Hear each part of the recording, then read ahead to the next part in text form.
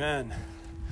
Yeah, so I have a couple of things I need to say to you right away. First, I did not wear this hat during first service, and now I feel like I'm paying the price, and I've got to put it back on because I don't have much hair up there, and my bald brother's out there, and so I appreciate that support. My wife told me before I left today, she said, don't you dare preach with a hat on. That it's somehow unbiblical to do so. And I said, well, I'm going to be trying not to pray with a hat on, so I'll try to remove my hat when I pray, but otherwise, I may be up here, I may just pass out. So that's the first thing. The second thing is this, that we were told during first service that it was pretty windy. It kind of feels like a day at the beach right now.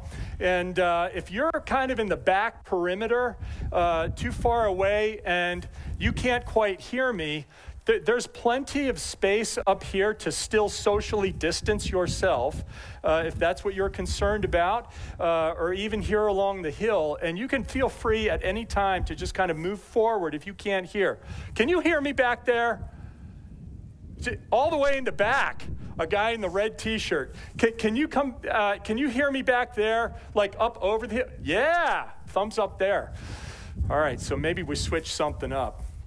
So that's good. I can be heard. I'm thankful for that. You may or may not be thankful for that by the time we're through. Okay. We're looking at Sermon on the Mount again, and we're going to be in Matthew chapter 5 again if you have your Bible. If we're going to be outside over the course of the summer, you're going to want to make sure to be bringing your Bible, whether that's on your phone or the book in your lap, what have you, but bring your Bible with you. We're in the Sermon on the Mount, Matthew chapter 5, and we're going to be looking at verses 13 to 16 this week. And you'll note, if you've been tracking along through the Beatitudes, that we just skipped the last Beatitude, one that has to do with persecution for the name of Christ. That's going to be Matthew 10 to 12. The reason for that is because next week, and please hear me say this, that next week we're going to have one of our global partners is coming from a place, a culture, a country where persecution of Christians is just, an extreme daily reality for them. And so this man is going to be coming, and he's going to be talking about that final beatitude in Matthew 5, 10 to 12 next week, both services, and you just do not want to miss that. So please hear me say that, and please come back next week to hear him come from far away and to share with us. So that's another thing that I wanted to mention, and I've got to put my communion cup down, and then I've got to open up to Matthew chapter 5, and I'm going to read us the text for the morning. It's a pretty famous text. You've probably heard this before, but it is so powerful. And it says this. This is Matthew 5, verses 13 to 16. You are the salt of the earth. Interesting that he doesn't say there you will be. He says you are. And he says you are because I've already made you that. I have made you that, and I am making you that. And you'll see the construction, kind of one after another, of proof of the Beatitudes emerging in your life. There's proof. Yep, I've made you salt, and I'm still making you salt. I've made you light, I'm still making you light. You are the salt of the earth. But if salt has lost its taste, how shall its saltiness be restored? It is no longer good for anything except to be thrown out and trampled under people's feet. You are the light of the world. A city set on a hill cannot be hidden, nor do people light a lamp and put it under a basket, but on a stand, and it gives light to all in the house. In the same way, let your light shine before others so that they may see your good works and give glory to your Father who is in heaven. You are the salt of the earth. So we are the salt of the earth. And, if there's kind of an overarching premise this morning, hear this, that we need to be, and let us just go ahead and be who we are. We're salt and light. He's made sure of that already. We're salt and light.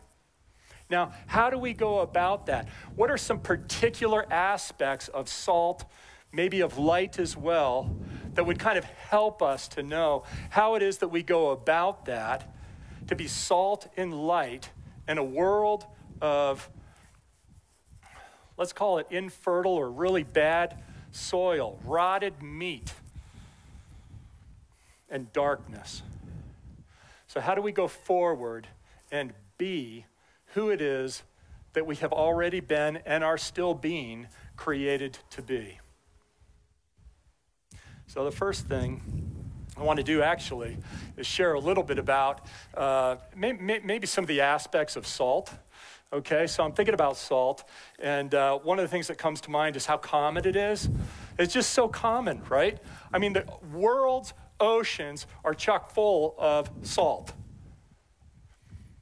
You go to the grocery store and you're gonna find salt. There's not a supply shortage of salt. It is there to be found. I'd better have it in Kim's kitchen, right? So there's no shortage of it. It's common. Same thing with light. Light is as common as the sun is to rise every morning. God promises that'll happen. So from the east, it says in Psalm 113:3, from the rising of the sun to its going down or to its setting, the name of the Lord is to be praised. Light is that common. So it's common and it's pervasive. It's pervasive. I mean, here we sit, most of us, in an open field, and we don't need to turn on a lamp, right? You don't need your flashlight right now because light is so pervasive. So it's common, it's pervasive, and have you noted that it doesn't take much of either salt or light to be useful? It's so useful. Just a little bit of salt, on the steak that I order, hopefully, this Wednesday night at Carrabba's, just a little bit of salt on that steak is just going to make that thing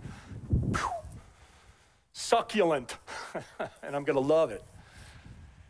Just a little bit of light. I remember I had a friend, he was a bigger guy, kind of an adventurous sort of a guy who liked an adrenaline rush regularly. And so one time he made a choice to go into Eagle Cave. I know that some of you guys have been in Eagle Cave up in the middle of the Adirondack Park. Well, this guy decided that he was going to go in alone. Big guy, strong guy, but he can fit through some of the cracks, in the cave and that kind of thing. 6'6", 270, okay, big guy. But he went in alone. And he only had one flashlight with him. And I don't remember if he accidentally dropped it and shattered the bulb, or if the batteries just went out and he hadn't checked before he got in there, how strong his batteries were. But he lost the flashlight. Now he's by himself, no flashlight, probably 3 caverns deep into Eagle Cave. And what's he going to do? He had on his wrist one of those old Timex Indiglo watches from running. And he was able to actually use just a little tiny glow on his watch over the course of 2 or 3 hours to get himself out of that cave. Just a little bit of light can go a long, long way. So that's just another aspect, I think, of salt and light together. Salt and light, both of them. You are the salt of the earth.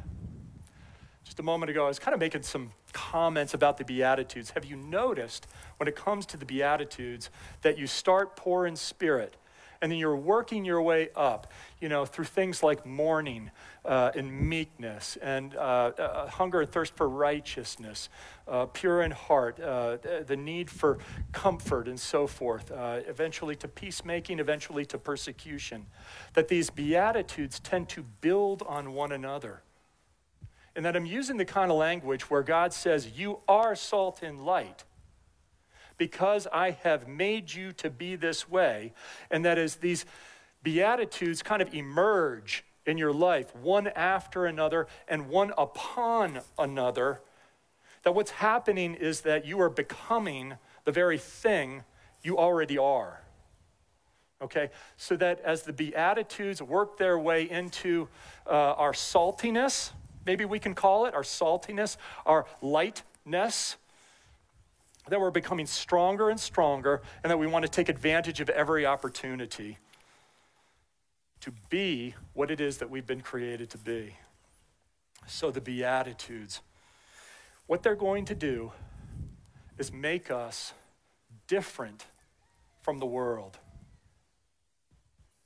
And I just want to take a second and let that sink in. What the Beatitudes are going to do more and more as we see them kind of rearing themselves in the power of the Holy Spirit in, but also from us, is that they're going to make us more like him, and they're going to make us more different from the world in which we live.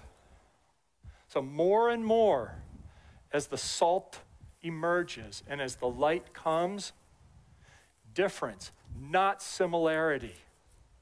And maybe for some of us, that's just the most important thing to hear this morning. That even in our outreach, even in our evangelism, not more and more like the world, even in an effort to try and reach the world, but less and less like the world. And it's not that we're trying to be different from the world, it's that he is making us salt and light, and that we find ourselves, whoa, I'm looking around me and I'm a lot less like the people that I used to hang out with maybe than I used to be. So that's happening in our lives. Go ahead and let it. That's happening in our lives. Go ahead and let it happen. Overarching premise, again, let's just go ahead and be that which we have been made to be. All right. How do we go about that, though? How do we go about that? Maybe a little bit of insight here. You know, what I want to do is just kind of run. You know, I'm smiling to myself right now because I really do want to run through some of these texts and just have us look quickly and see how it is maybe that we show up and how the world will experience us as salt and light, how we'll bring glory to God the Father through our saltness and our lightness as we live our lives. So I want to do that. We're different from the world. We're looking to preserve the meat of the world, okay?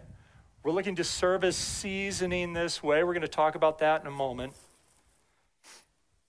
We want to preserve the meat. We want to, please don't think that I'm trying to be too cute here by rhyming, but we want to delay the decay. We want to delay the decay, and if you know me, personally, this is the phrase that really is going to stick in my mind. Slow the rot. Three one-syllable words. Slow the rot of the world. And my wife is down here smiling because she knows that this is kind of she gets a little nervous when I start to preach like this, and she senses maybe that it's a little bit of a strong message. Slow the rot. Don't feel intimidated by that, though. You have been made, and I have been made in such a way that by just being who he has made me to be, I'm doing what he wants me to do. There's no reason to be intimidated. Don't take that as a hard message. That's not some kind of prophetic confrontation. What it needs to be is more of an encouragement to rise up and just live my life. And all is well because I know who he's made me to be. Jesus Christ is the light of the world. He's made me light too. All right. Delay the decay. Slow the rot. turn to Ezekiel 16, verse 4. Turn to Ezekiel 16, verse 4. And I've got to tell you about this chapter. I think it's one of three favorite chapters of mine in the book of Ezekiel. I love this chapter, chapter 16. Here's what's going on. It's kind of a metaphor between God and Israel and the relationship that they share. And so God in this chapter, it's a graphic chapter, very much a kind of a biblical rated R chapter. And what you have is God coming on the scene and finding Israel, who is a baby just been born, and in a sense, just tossed aside into this open, barren field. And there's some stubble in the field, and the baby is still covered in blood and thrashing about in the straw and junk of the field. And that's when God shows up. And so God shows up and he says, hey, to Israel, I took you. And I made you mine. And one of the things that I did was I cleaned you up. And I'm about to tell you that I'm going to raise you. And then I'm going to cover your nakedness. And then I'm going to make you beautiful. He says I'm even going to put a ring in your nose there in Ezekiel 16 to make her more beautiful. But this is what he says in verse 4. And I find it just fascinating. And as for your birth, on the day you were born, your cord was not cut, nor were you washed with water to cleanse you, nor rubbed with salt, nor wrapped in swaddling clothes. So do you see that baby, that poor abandoned baby that was Israel? But one of the things he says is nor rubbed with salt, that there's this idea that medically speaking, for whatever reason in ancient Israel, that the idea was to make a baby healthy and to help it be healthy right there in its first hours, in its first days, was to be able to take it and to rub salt somehow over it and to cleanse it is the idea there. And that you have this baby who can't fend for itself, but that it needs someone to come along and do something for it. Rubbed in salt brings newborn health. Rubbed in salt brings newborn health. As those born of the Beatitudes, we can be salt and light immediately from infancy, seeking every good opportunity immediately. Maybe you haven't come to Christ very long ago. Or maybe for some reason you feel still intimidated.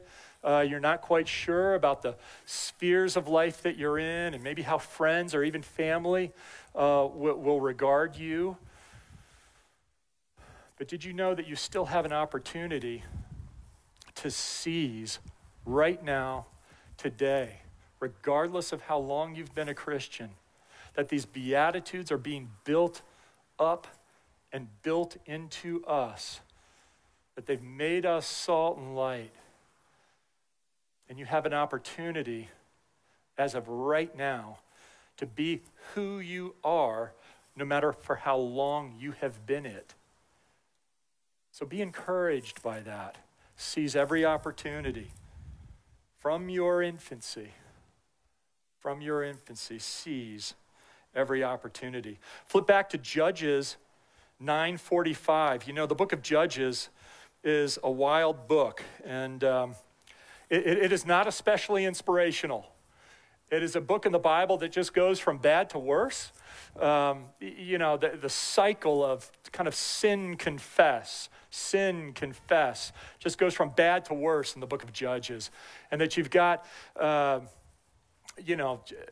different characters that I won't get into right now at the front end of that book. By the back end of that book, it just gets atrocious, some of the most horrific language in the Bible there in the last several chapters of the book of Judges. And at the last verse of the book of Judges says this, and everyone did what was right in his own eyes. Like, does that sound familiar to you right now? And everyone did what was right in his own eyes. All hell broke loose. Everyone did what he or she thought was best. In the middle of that sin confess cycle where the Israelites would kind of turn to God, oh, we're persecuted, God would then listen to them repent. He would send a judge to deliver them. And then after a while, their comfort level would rise and they'd go back to their sin. In the midst of that, you have this character, Abimelech. And just suffice it to say here in chapter 9 that he is a bad man, and he's going back and forth, and these villages are going into battle with one another, trying to ambush one another. They're killing women and children. I mean, it's just terrible. Terrible. And in Judges 9, verse 45, it says, "And Abimelech fought against the city all that day. He captured the city and killed the people who were in it. He razed the city and sowed it with salt." So here's the idea about sowing with salt, that when you sow salt with something, it ruins it. When you sow salt into something like that, it ruins it. And so what we want is to be able, as Christians, with our salt, to sow ourselves into the bad soil of the world, the ungodliness. As godly, we want to sow godliness into ungodliness in an effort to preserve, at least for a while, slow the rot. That's what's going on there. And Abimelech fought against the city all that day. He captured the city and killed the people who were in it. And he razed the city and sowed it with salt. I think that Adolf Hitler actually did that. I might have some of the details wrong, but I think I got the main stuff right. That part of Hitler's inner circle early on was, I think, a school teacher by the name of Reinhard Heydrich. And Reinhard Heydrich was a little bit of a younger guy, and we won't talk about the things that he involved himself in, but he had one of his mistresses, and he was in an open convertible. He was traveling south of Germany, I think in what is today the Czech Republic, and a handful of Czech resistance fighters there in World War II actually surrounded him at one point and assassinated Reinhard Heydrich.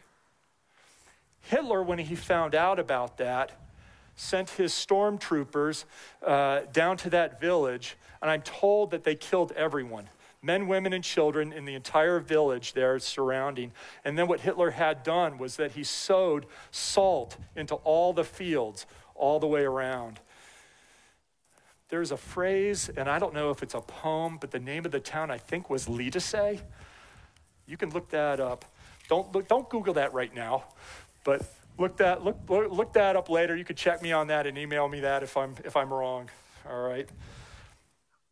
Plowing salt makes the ground of ungodliness less fertile, preserving righteousness. Preserving righteousness. Flip over to Colossians 4:6. Let's go to Colossians 4:6.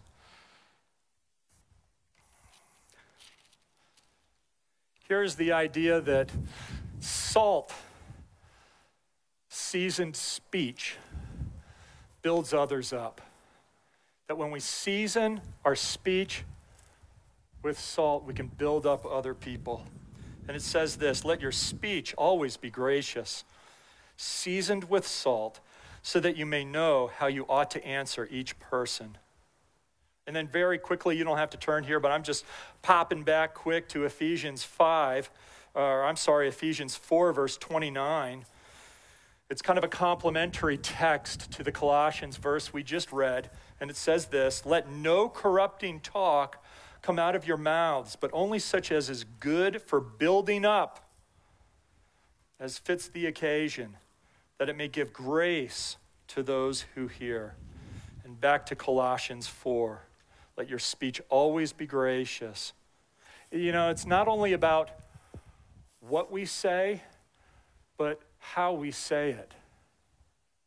It's not just about what we say, but how we say it. I remember my dad, a long time ago, saying to me, "You can say anything you want. You can say anything you want, as long as you say it in the right way." My dad could kind of be that way. He reminded me, there were times in my life that my dad reminded me kind of Clint Eastwood. Can you imagine what it would be like to have Clint Eastwood as a father? Sometimes he reminded me, right? Yeah. You can say whatever you want as long as you say it in the right way. But when I tell Kim that I love her, she can tell the difference as to whether or not I'm saying, I love you and I want you to understand that I love you, versus, yeah, right, see you later. Because there are times when for me it's just pablum coming out of my mouth, I'm in a hurry, and it's just like, yeah, love you. She's like, no, you don't. Or you want to be just rushing right out the door right now. You might want to come back and love me a little bit more and actually prove it to me again, because I could use a little bit of that right now. So it depends on how I say it and then what I do to follow it.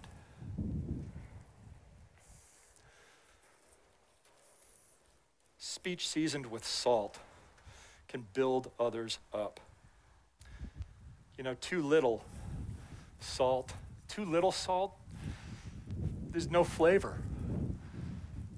Too much salt is overwhelming. Too little salt, no flavor. Too much salt, overwhelming. It says in Psalm 34, verse 8, taste and see that the Lord is good. Can I just emphasize another word in that and share that with you again? Taste and see that the Lord is good. Sometimes as we're living out our saltiness, living out our light, we can kind of become consumed with ourselves. The text later on in Matthew is going to say, hey, let your light shine. Let your deeds be known for the glory not of yours, but of your Father who's in heaven. And sometimes if you're like me, you can get kind of caught up with yourself to want to make more of yourself. That I'd really rather have someone think more highly of me than I would even of the Lord. It's a little bit of an admission. I don't want to be that way. And you don't want to be that way. When we say taste, when the Lord says taste and see that the Lord is good, our saltiness must be such that when people taste him, they see his goodness, not ours. And if they're going to see our goodness, then our goodness needs to be the kind of goodness through which his Spirit is going to work to carry the truth of his goodness from our goodness into their understanding and into their hearts and lives. He's the one who needs to receive the glory. Taste and see that he is good. All right, flip back to Leviticus 2:13. You can call your friend or your mom like I do every Saturday afternoon. I try to call my mom, but let her know. Let your friend know that we made it into the book of Leviticus this morning. Leviticus 2, verse 13 says this: "You shall season all your grain offerings with salt. You shall not let the salt of the covenant with your God be missing from your grain offering. With all your offerings, you shall offer salt." An association of salt to obedience and to faithfulness. For some reason, God wants salt. And we can kind of study the scriptures and we can find, what is it about salt that's meant to be communicated? Why is it that God wants salt? But even before we do that, or whether or not we do that, kind of a chief point right here in this verse is that he wants it for whatever reason he wants it, and he wants it from us. He wants it to be included Old Testament style, and the offerings that you give me need to be seasoned with salt and so forth. But that I want salt. And that not only do I want salt, I want this from you, and I want it in a certain way from you, which needs to be telling us a little bit more about just the kind of life that we live. All the scriptures that talk about our love for one another, the fruit of the Spirit born out into the world and so forth.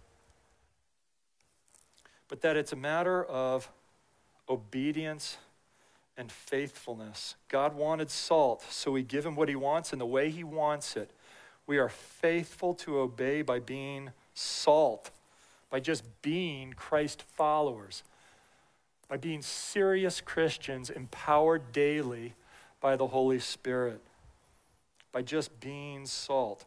It makes us trustworthy along the way. All kinds of biblical characters are coming to mind. You know, Joseph, and how it was that he was so faithful in Potiphar's house. You know, he was faithful in front of Potiphar's wife who lied about him. He was faithful to Potiphar, who threw him in jail. He was faithful to interpret the dreams God gave him of the baker and the cupbearer. He was faithful when he was still there after 2 years, the Bible says, and he'd been forgotten by the cupbearer. It was kind of his, you know, he was hoping that cupbearer was his ticket out of jail, and then the cupbearer forgot about him. He was still faithful. You know, how many times Daniel, just so faithful with multiple kings of Babylon, and then into the Persian and Medes, and he's just so faithful. John the Baptist in front of Herod the Great. You know, there's sometimes you're preaching along and something just catches you. You know, John the Baptist, Herod the Great, and just how John's attitude would have been, you know, let him do his best, but I will not deny my Lord. He met his end. John the Baptist met his end. You know, they decapitated the man and brought his head on a platter into the courtroom. But he was faithful. One of my favorite stories in the scriptures, and I actually gave my son the middle name Micaiah because of this. I think that Micaiah is pretty much only mentioned in 1 Kings 22. And this is the story, the backdrop, that you've got two kings, Ahab, king of the northern kingdom, Jehoshaphat, king of the southern kingdom, and that Ahab, just an evil, evil man, decided to go into battle, and he wanted an alliance with Jehoshaphat before he did that. So the two kings get together, and Ahab parades all of his false prophets before them. I think the number is 500. I'd have to go back and check that. And they all say the same thing. Go forth, O king, and you will be victorious. And at the end of that parade, Jehoshaphat turns to Ahab and he says, is there a prophet of the Lord from whom we can hear? And Ahab says to Jehoshaphat, well, there's this one guy, and his name is Micaiah, and I hate him because he never says anything good about me. But if you really have to have a prophet of the Lord, then we'll have him come. So the chief prophet of those false 500 goes out, and he gets, to fetch Micaiah, and he says to Micaiah this. He says, now all 500 of us have said the same thing, and we don't need you to be a wrench in the works. And this is what Micaiah says back to that chief prophet. He says, I can only give what the Lord gives to me. I can only pass on what the Lord gives to me. You talk about faithfulness as salt and light. He steps into the pavilion or the courtroom, whatever it was where they were meeting, and they ask him, all right, what say you as to the success we're headed into? And he gets real sarcastic, Micaiah does, and he just says, hey, go forth, and be blessed, and it's just going to work out awesome for you. And then, Ahab says, how many times do I have to tell you to tell me the truth? And then he tells him the truth, and he says, yeah, you're doomed. You won't come back. And sadly, and yet gloriously, Ahab then says, I hate so much your prophecy that I'm going to take you and I'm going to throw you into a cistern, which is kind of like an underground, it had been a well or, storage for water. I'm going to throw you in there, and you're not going to be let out of there until I return from the battle. But the whole point was that you're not going to return. So for all we know, that was how Micaiah met his end. That he was in that cistern, that he was left in the cistern, and maybe people just forgot about him after a while. Who knows? God knows. He was faithful as salt and light. Back to Matthew 5. Back to Matthew 5, our text for the morning. You are the salt of the earth. But if salt has lost its taste, how shall its saltiness be restored? It is no longer good for anything except to be thrown out and trampled under people's feet. I'm going to say just one thing about that super quick. There is a Greek word, I think it's pronounced something like moranthi, something to that effect. But it is the word that has to do with losing one's saltiness.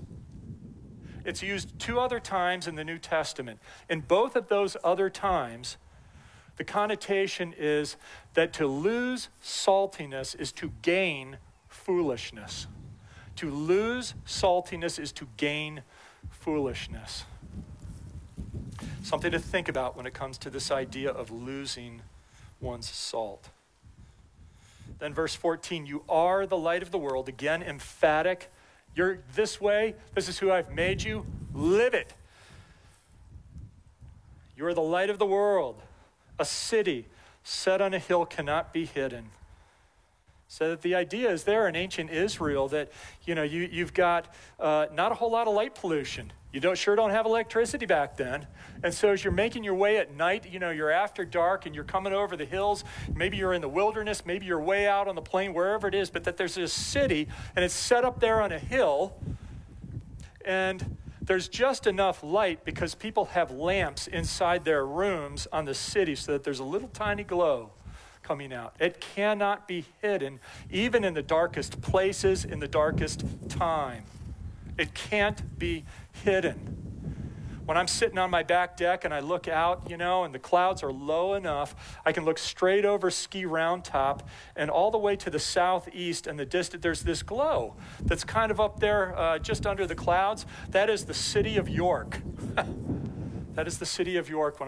Now, Dan Spino, Pastor Dan, made sure to tell me that you don't want to make sure you don't liken the city of York to a city on the hill biblically. So I want to go ahead and make that clear. It's not a comment about York. It's just a comment about a city and light. All right. Goes on, verse 14. A city set on a hill cannot be hidden, nor do people light a lamp and put it under a basket. What would be the point? They put it on a stand, and it gives light to all in the house. Not only so that light, you can be using the light in order to see, but so that you have the light to be drawn to. We're light so that people are drawn to us. And as they're drawn to us and are preserving, seasoning activity in the world, they come to be introduced to him. Closer they get to the light, the better they get an understanding of who he might be. And that eventually they're going to be entering into praise because they've been drawn. It's not just that they can see, but that they've been drawn. In the same way, let your light shine before others. Last text we're going to go to, this is Ephesians chapter 5. Ephesians chapter 5, so turn back there if you got your Bible. Ephesians chapter 5. If it says in Matthew 5, let your light shine before others, the question becomes how? How do I let my light shine before others? I think Ephesians 5 does a good job addressing that. It says this in verse 8, for at one time you were darkness, but now you are light. You were darkness, now you are light. Light. Light is purity. Light is truth. Light is knowledge. Light is God's presence. Jesus said, I am the light of the world. Light is all those things. Walk as children of the light. Walk. You know the verse that comes to mind is a famous verse, Micah 6:8. For he's told you, O man, what is good. And what does the Lord require of you but to do justice? It says to do justice. To do justice, to love kindness. I find it fascinating in that verse that it's, activity toward justice, action toward justice, but that there's this affection toward kindness, love kindness, and to walk humbly with your God. Again, if you're like me, there are times in my life when I get out in front of God. I'm thankful that he's there, but that I'm also thankful that he's behind me, because I've got my own agenda, and I'm sure hoping that he's going to bless me. I think it's kind of what he wants to do, but I know for sure that it's what I want to do, and so that's the direction I'm headed in. And my pride and my independence, that's the direction I'm headed in. That's not what it means to walk with God. That means to walk in front of God. But then neither do we want to be the kind of people who are walking behind God. Okay? Yes, God goes first and we follow his lead. But in the sense of Micah 6:8, we want to walk with him. Too often in my life, I can also find myself at times in my fear, or maybe even in my self-pity, a season of depression, but then I'm walking behind him. And so he's asking me, no, I don't want you to walk behind me. I want you to walk with me. You need to do that humbly for sure. But it's not humble of you to walk behind me. That's just a lack of faith. What I want is for you to walk with me. You trust me, humbly trust me, but walk beside me. And let's go forward together. That's what it means to walk with God. Okay. Walk as children of the light, for the fruit of the light is found in all that is good and right and true. The fruit. You remember Galatians 5? They used to sing a song at Tapawingo. Remember that? The fruit of the Spirit's not a coconut. And they would all, the fruit of the Spirit's not a coconut. The fruit of the Spirit's not a coconut. The fruit of the Spirit's not a coconut. Or how's it go? Yeah. If you want to be a coconut, you might as well hear it. You can't be a fruit of the Spirit. Because the fruit of the Spirit is love, joy, peace, patience, kindness, goodness, faithfulness, and self-control. That's what Ephesians 5 is talking about when it talks about fruit. So what it means to walk with God as a child of the light. For the fruit of the light is found in all that is good and right and true. And try to discern what is pleasing to the Lord. To discern. It says in Romans 12:9, love must be sincere. Hate what is evil. Cling to what is good. Be devoted to one another in brotherly love. Love each other above yourselves. Love must be sincere. But did you catch those two phrases, the second two phrases? Hate what is evil. Cling to what is good. How can you hate what is evil and cling to what is good if you have no discernment? We need to know the difference between right and wrong, and the way to know the difference between right and wrong is to just stay in the Word. Just keep reading. You are salt. You are light. The way for you to preserve is to maintain that righteousness and the power of the Spirit, Sermon on the Mount kind of righteousness. Stay in the Word of God. Take no part in the unfruitful works of darkness, but instead expose them. For it is shameful even to speak of the things that they do in secret. But when anything is exposed by the light, it becomes visible. For anything that becomes visible is light. So, expose. Back to Matthew 5, and with this we're wrapping up. In Matthew 5, in the same way let your light shine before others, so that they may see your good works and give glory not to you, but to your Father who is in heaven. To him be the glory. So we want to remember that. Now it's Communion Sunday, and so we're going to go ahead and we're going to celebrate communion right now. Let me share this with you, that when it comes to communion, as we read the scriptures make clear that communion is a privilege meant for those who have already stepped into a relationship with Jesus Christ. So if you have not yet begun that relationship with him, then we're going to ask you to go ahead and abstain. It's okay that you abstain. It is not okay that you do not yet know him. We're very much praying that you would turn to him even today. But what I'm going to do is I'm going to pray, and take my hat off, pray. I'm going to give thanks, then I'm going to read from 1 Corinthians 11, and then we're going to partake of communion together, okay? As I'm praying, I'm going to try to take a little bit longer, and you have that serve as time for you to kind of repent and make sure that in your heart, in your spirit, that you're where you should be in your relationship with Jesus right now. If there's any sin in your life that you're aware of, now's the time to quietly in your own mind go ahead and repent of that. And you can do that while I kind of pray at this time. So let's go ahead and pray.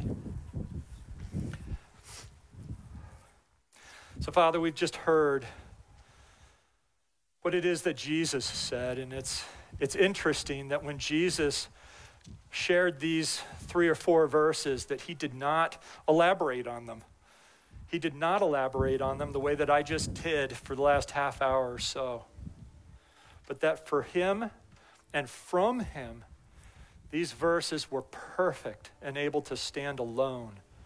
And Father, in them you say to us, you are salt and you are light.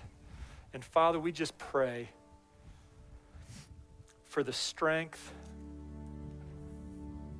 to go forward, the faith, the obedience, the humility, a love for one another, to keep going forward and to be who it is that you have made us to be. We pray for that.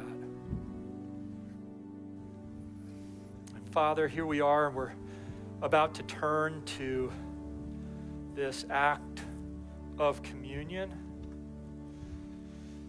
That is not just an act. You say in your word that for as often as you do this in remembrance of me. And so we want to remember Jesus.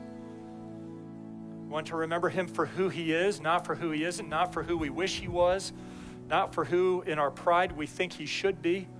We want to remember him for who he is, and we want to remember him for what he has done. He said, do this in remembrance of me.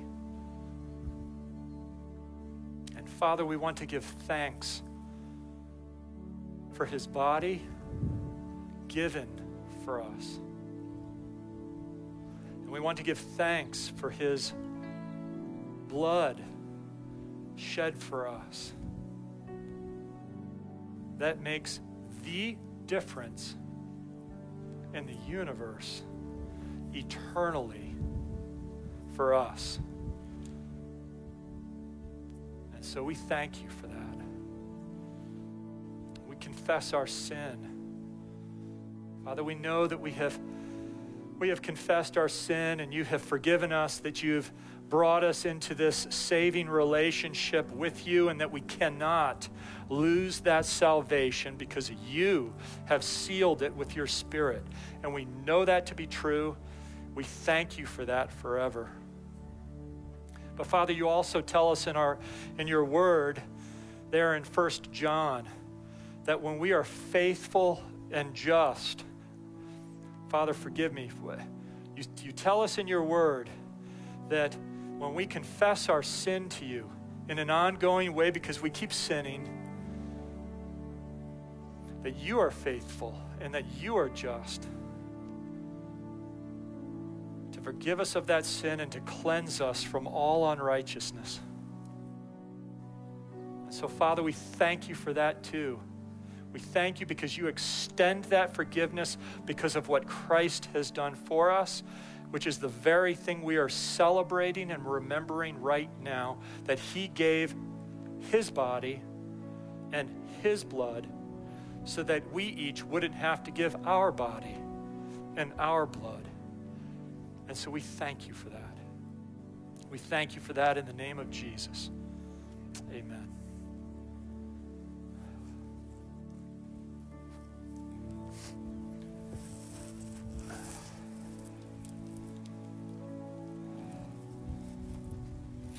And so it says in 1 Corinthians 11, verse 23, "For I received from the Lord what I also delivered to you, that the Lord Jesus, on the night when he was betrayed, took bread, and when he had given thanks, he broke it and said, 'This is my body, which is for you. Do this in remembrance of me.'"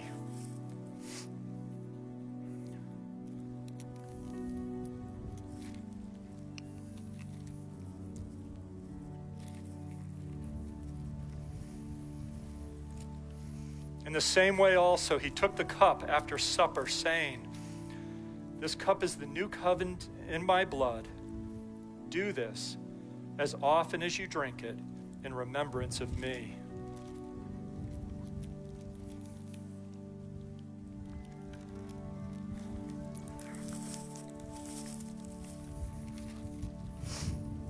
And he wraps up by saying this,